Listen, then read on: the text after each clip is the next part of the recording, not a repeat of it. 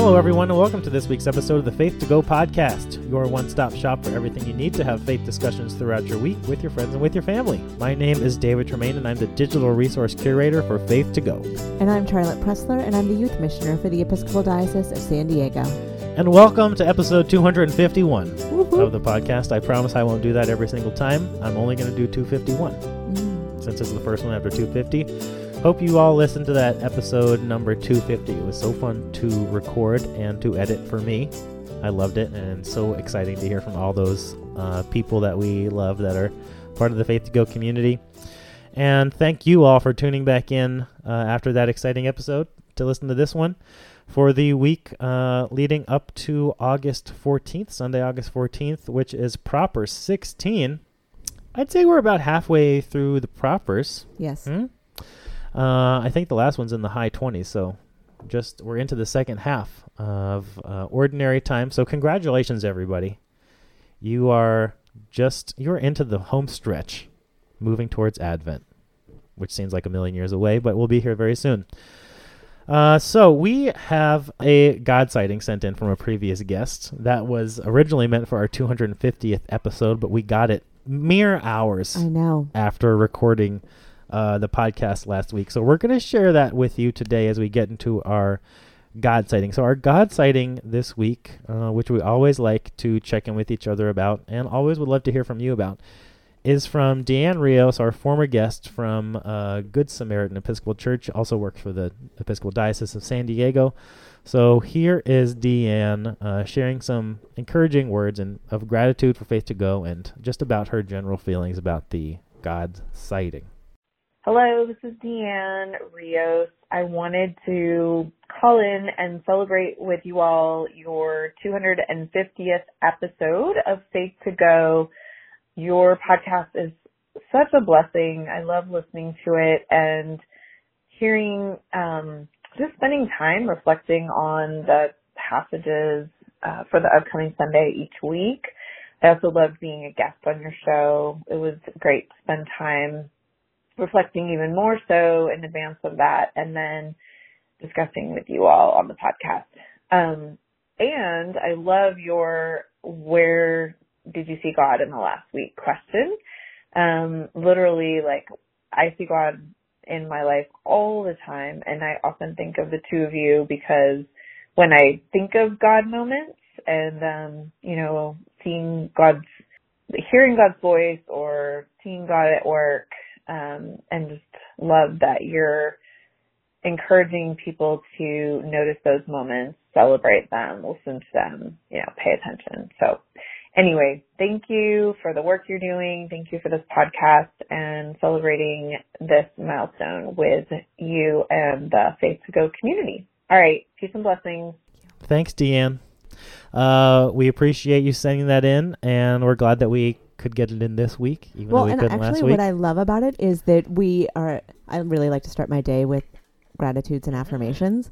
And so we get to start off episode 251 with some love for everywhere that the podcast has been. That's great. That's right. And an invitation, like Dan said, to see God in so many places, in all these parts of our lives. And just a reminder that seeing God doesn't mean that everything is great. Mm-hmm.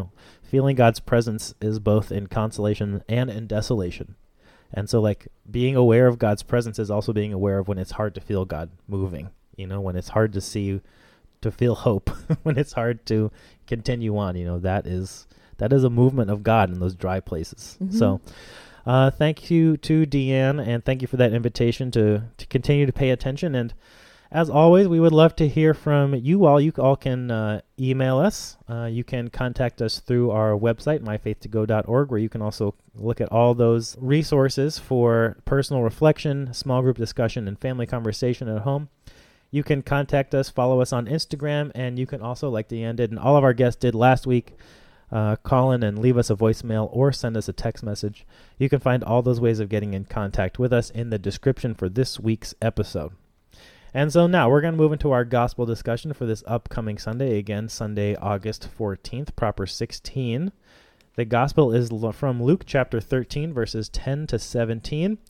Charlotte's going to read it. I'll give some context, and then we'll each highlight a point that we hope you take into your week of faith discussion and reflection. Now Jesus was teaching in one of the synagogues on the Sabbath, and just then there appeared a woman with a spirit that had crippled her for 18 years. She was bent over and quite unable to stand up straight. When Jesus saw her, he called her over and said, "Woman, you are set free from your ailment." When he laid his hands on her, immediately she stood up straight and began praising God. But the leader of the synagogue, indignant because Jesus had cured on the Sabbath, kept saying to the crowd, "There are 6 days on which work ought to be done. Come on those days and be cured, and not on the Sabbath day." But the Lord answered him and said, "You hypocrites! Does not each of you on the Sabbath untie his ox or his donkey from the manger, and lead it away to give it water? And ought not this woman, a daughter of Abraham, whom Satan bound for 18 long years, be set free from this bondage on the Sabbath day?" When he said this, all his opponents were put to shame, and the entire crowd was rejoicing at all the wonderful things he was doing. All right, so here we are, just 10 verses into chapter 13. So we were in chapter 12 for the last, 3 weeks? Long time. We spent a lot of time in chapter 12, which was great, about not worrying, about hoarding resources, about Jesus coming to cause division, all those happy, wonderful things. And so we have skipped over just a couple of sections. One is the very last few verses of chapter 12, which Jesus is talking about settling, disagreements with people. Mm-hmm. So thankfully, Jesus just brought the division piece, and now we don't hear about the settling part. Just open-ended uncertainty forever and ever. We are skipping over the beginning of chapter 13 because I think we heard this reading about people asking Jesus about the Galileans whose blood Pilate had mingled with their sacrifices, which is a weird story. But I think if you go back and listen, there's an episode where we talked about that in ordinary time. Mm-hmm. So since Easter, or since Pentecost, we've talked about that one. But now we are to this healing of this woman that has been suffering for 18 years. Again, Jesus is doing his thing, healing on the Sabbath, doing things on the Sabbath to just keep poking those Jewish leaders, poking the leaders of his Jewish community, and doing things like this to really get wake people up. Hey, Mm-hmm. pay attention. It is Jesus doing the thing of why are we doing this? And is the reason just because we've always done it this way? And is that a good enough reason to keep doing this? So anyway, we've got Jesus doing his thing, continuing again, still on his way down to Jerusalem from Galilee. So he's visiting all these synagogues, because every little town and village has a synagogue where people are gathering to hear scripture read and to hear people talk about scripture and to worship together. So that's where he is on a Saturday, the 7th day of the week. And now Charlotte has the first point. I do. And I was actually thinking, as you were talking about some of the context, that I think it relates to a point I had a couple of weeks ago about noticing things. I think I was just talking about that recently. And I love how sometimes as we travel through the lectionary that these themes kind of emerge for us, and maybe they're personal themes. I'm sure that there's broader themes, but for me, at least, there seems to be a personal connection that I make as we go through it. And as I was reading this gospel and considering what I was going to say to all of you today as my point, I started thinking about my family. Mm-hmm. And so you've heard me talk about my family before. I happen to have 2 dogs, Jasper and Lily, mm-hmm. who are wonderful. And in my house, I am the only person that fills the dog water bowl. That might be a slight exaggeration, but I would say that out of 100 times, 97 of them, that dog water bowl has been filled by me. Wow. That's a high percentage. Correct. Yeah. And my house is tiny. I can be sitting in my living room and I can hear them licking the bottom of the bowl in the kitchen where other people are doing chores. I'm not naming names, but other people. And yet I'm still the person that will come from the living room and pick up the bowl and fill it and give them water. Yeah. And this may seem like an odd connection to make, but I was thinking about the fact that Jesus was probably going through an ordinary Sabbath experience, right? Mm-hmm. He has walked into the synagogue, and in the noticing, he notices this woman who has been suffering for 18 years.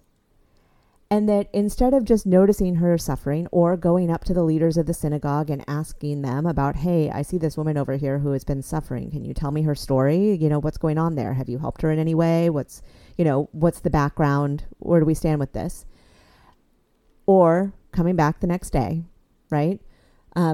Instead, when he notices it, he immediately has to fix it. That her suffering cannot wait one more day. That he doesn't even have time to have a conversation with anybody else about it, that he notices what is happening and he calls her over and offers her healing immediately. And I was thinking about what that means for each of us, and more broadly than filling your dog's water bowl.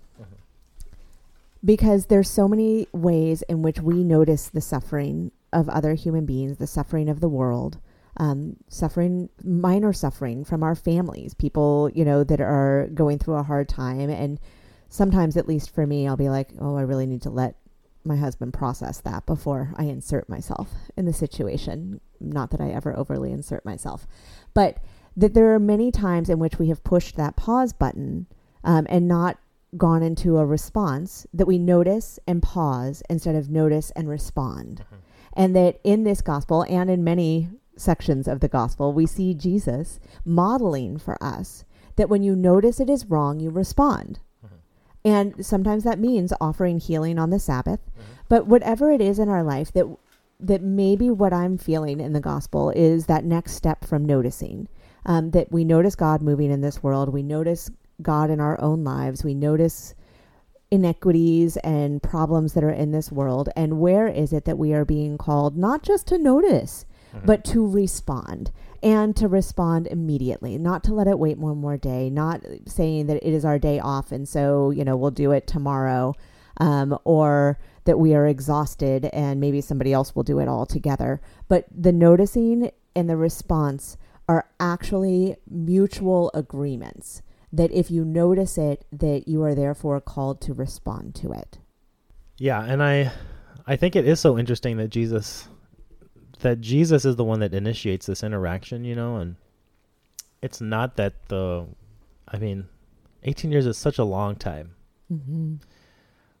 Like the average life expectancy of a person in this time was like between 30 and 35 years old, right? So it's like half your life. And I think it's also really interesting that like what was happening 18 years, like that's as long as it's been since Jesus was in the temple, with Mary and Joseph,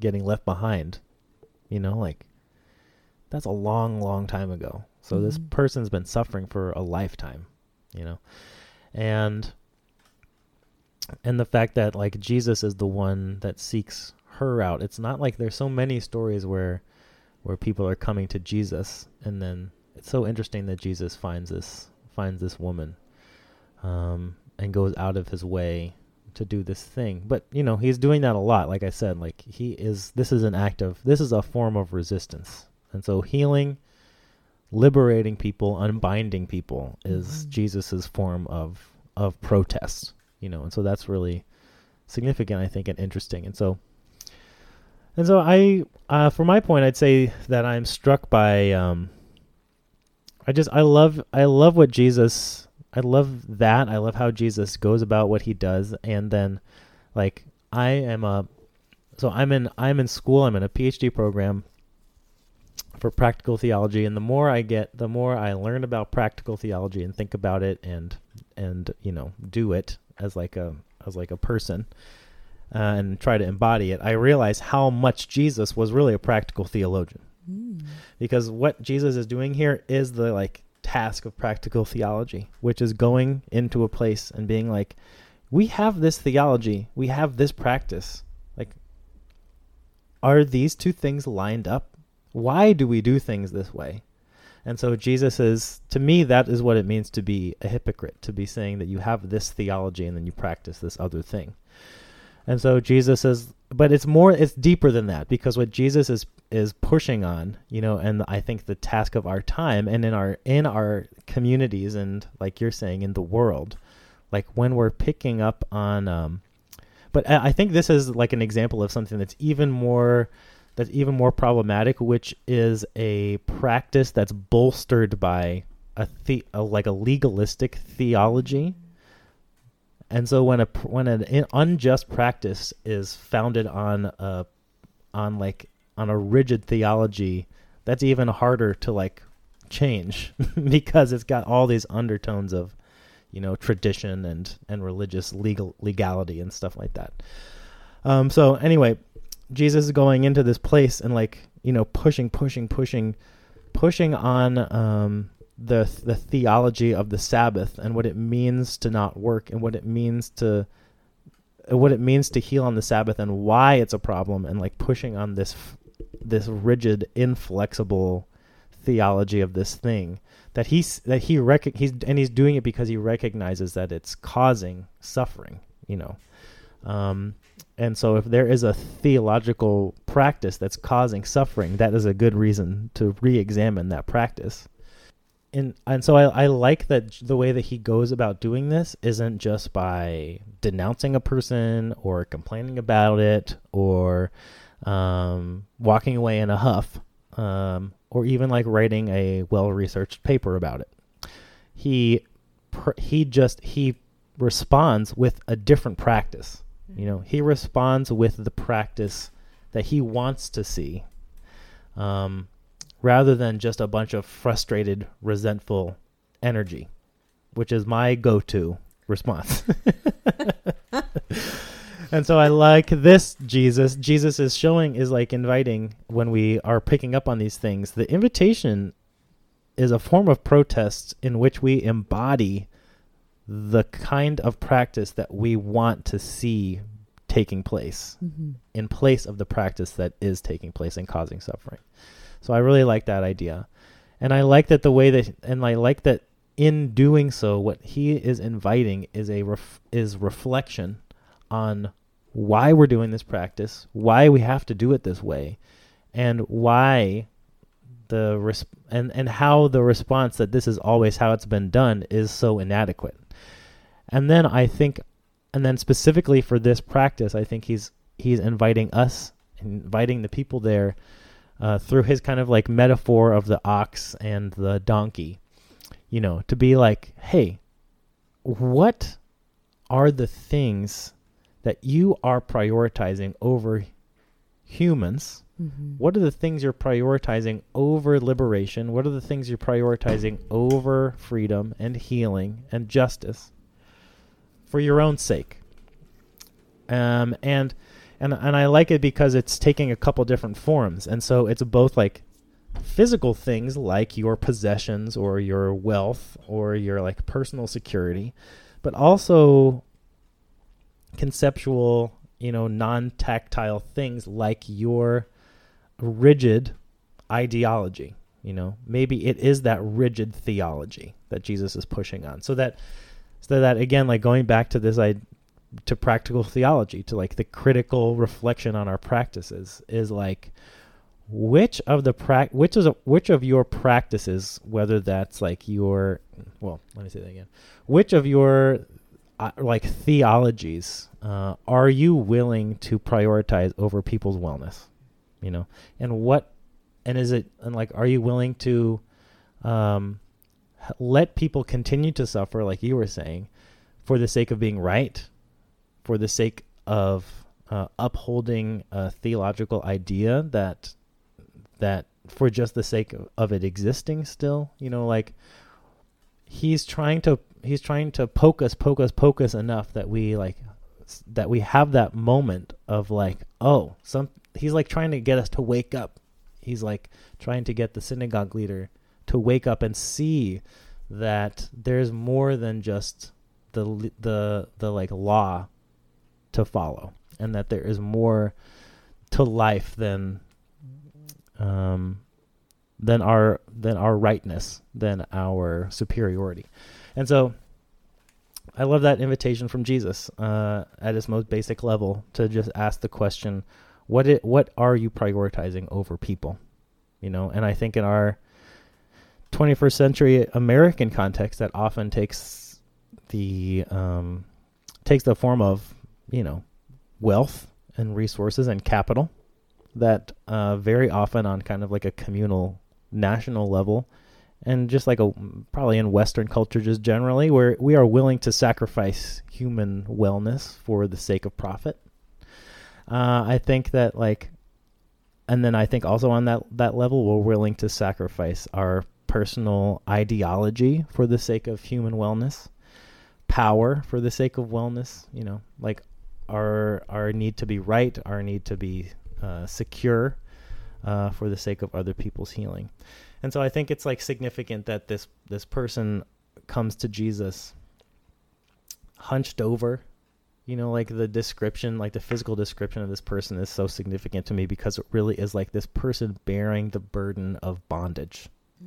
They are representative of all the people that are suffering under the weight, of the institution, like suffering under the weight of problematic theologies, suffering under the weight of ideologies that lead to oppression, So Jesus is hey, if you are going to claim this identity as this religious person, as a leader in this community, as a follower of God, you have to ask yourself which of your practices are hurting people.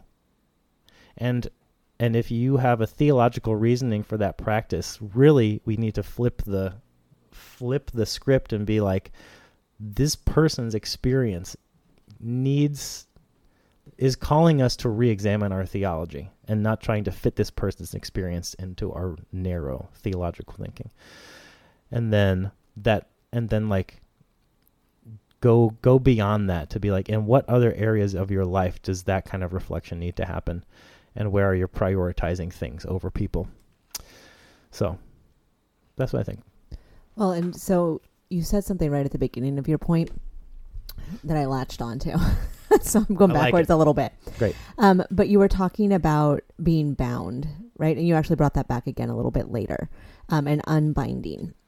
And I was thinking about how we're so clearly called in the gospel to love one another, and that all of these harmful practices or well-intentioned practices that end up not being so great, or even some just well-intentioned practices in general, but they're all ways in which we bind love, right? Because we're called to love each other, and we're okay, but here's the rule about how you do it, and I tie this strip over it this way, and here's this other thing that's really helpful if you do it this way, and so then I bind it this way, and before you know it, that we have taken love, which is what we are called to, and we have tied it up so tightly with expectations and rules and theologies and all of those things that we no longer can get to the love that was actually what we were called to in the beginning. And so that each of those times that then if you unbind, or if you even go so far as to snip it, that actually what you're doing is you are releasing love. Yeah, and I think it's kind of scary because it feels like we're letting go of something that's holding up our sense of identity. Because so many of this religious leader has so much of his identity is probably bound up in this legalistic understanding of the world, and so to snip those things, to let go of those things, and to be actually this human takes priority over any of these laws is terrifying, because it opens up to this entire world of mystery, that humanity is. And so, but hey, that's everything. That's what Jesus was saying the whole time, and it's human nature, because now, so many communities founded on that Jesus guy that was doing that have the same posture as the synagogue leader. That's just how religion kind of evolves. It's how people evolve. Yeah, that's our fundamental stance almost. It's our default. And so Jesus again is poking. Hey, what about this thing? Why are you doing it like this? Is this what you want it to be? Is this what God wants it to be? Pay attention to the people. Pay attention to people and how they're experiencing it. That's the most important thing. So. All right, so that's our 2 points for this week. Point number 1 was Charlotte's, and it was about, the importance of not delaying healing and freedom and liberation for one more day. no matter how long it's been going on. And number 2 was mine, just about Jesus' invitation to examine and reflect on and become aware of our priorities. What are we prioritizing over freedom of people, over healing of people, over liberation of people? And so we would love to hear from you. What would your third point have been for this week? You could also share with us any of your experiences of seeing or feeling God in your life, or your questions or stories or comments from your week of faith discussion and reflection. We would always love to hear from you. You can leave us a voicemail. You can contact us through our website. You can contact us through tag us on Instagram, or you can email us. And you can find all of those listed in the podcast description for this episode. We will be back next week to talk about Proper 17 in your seat. And until then, we say goodbye. Goodbye, everybody.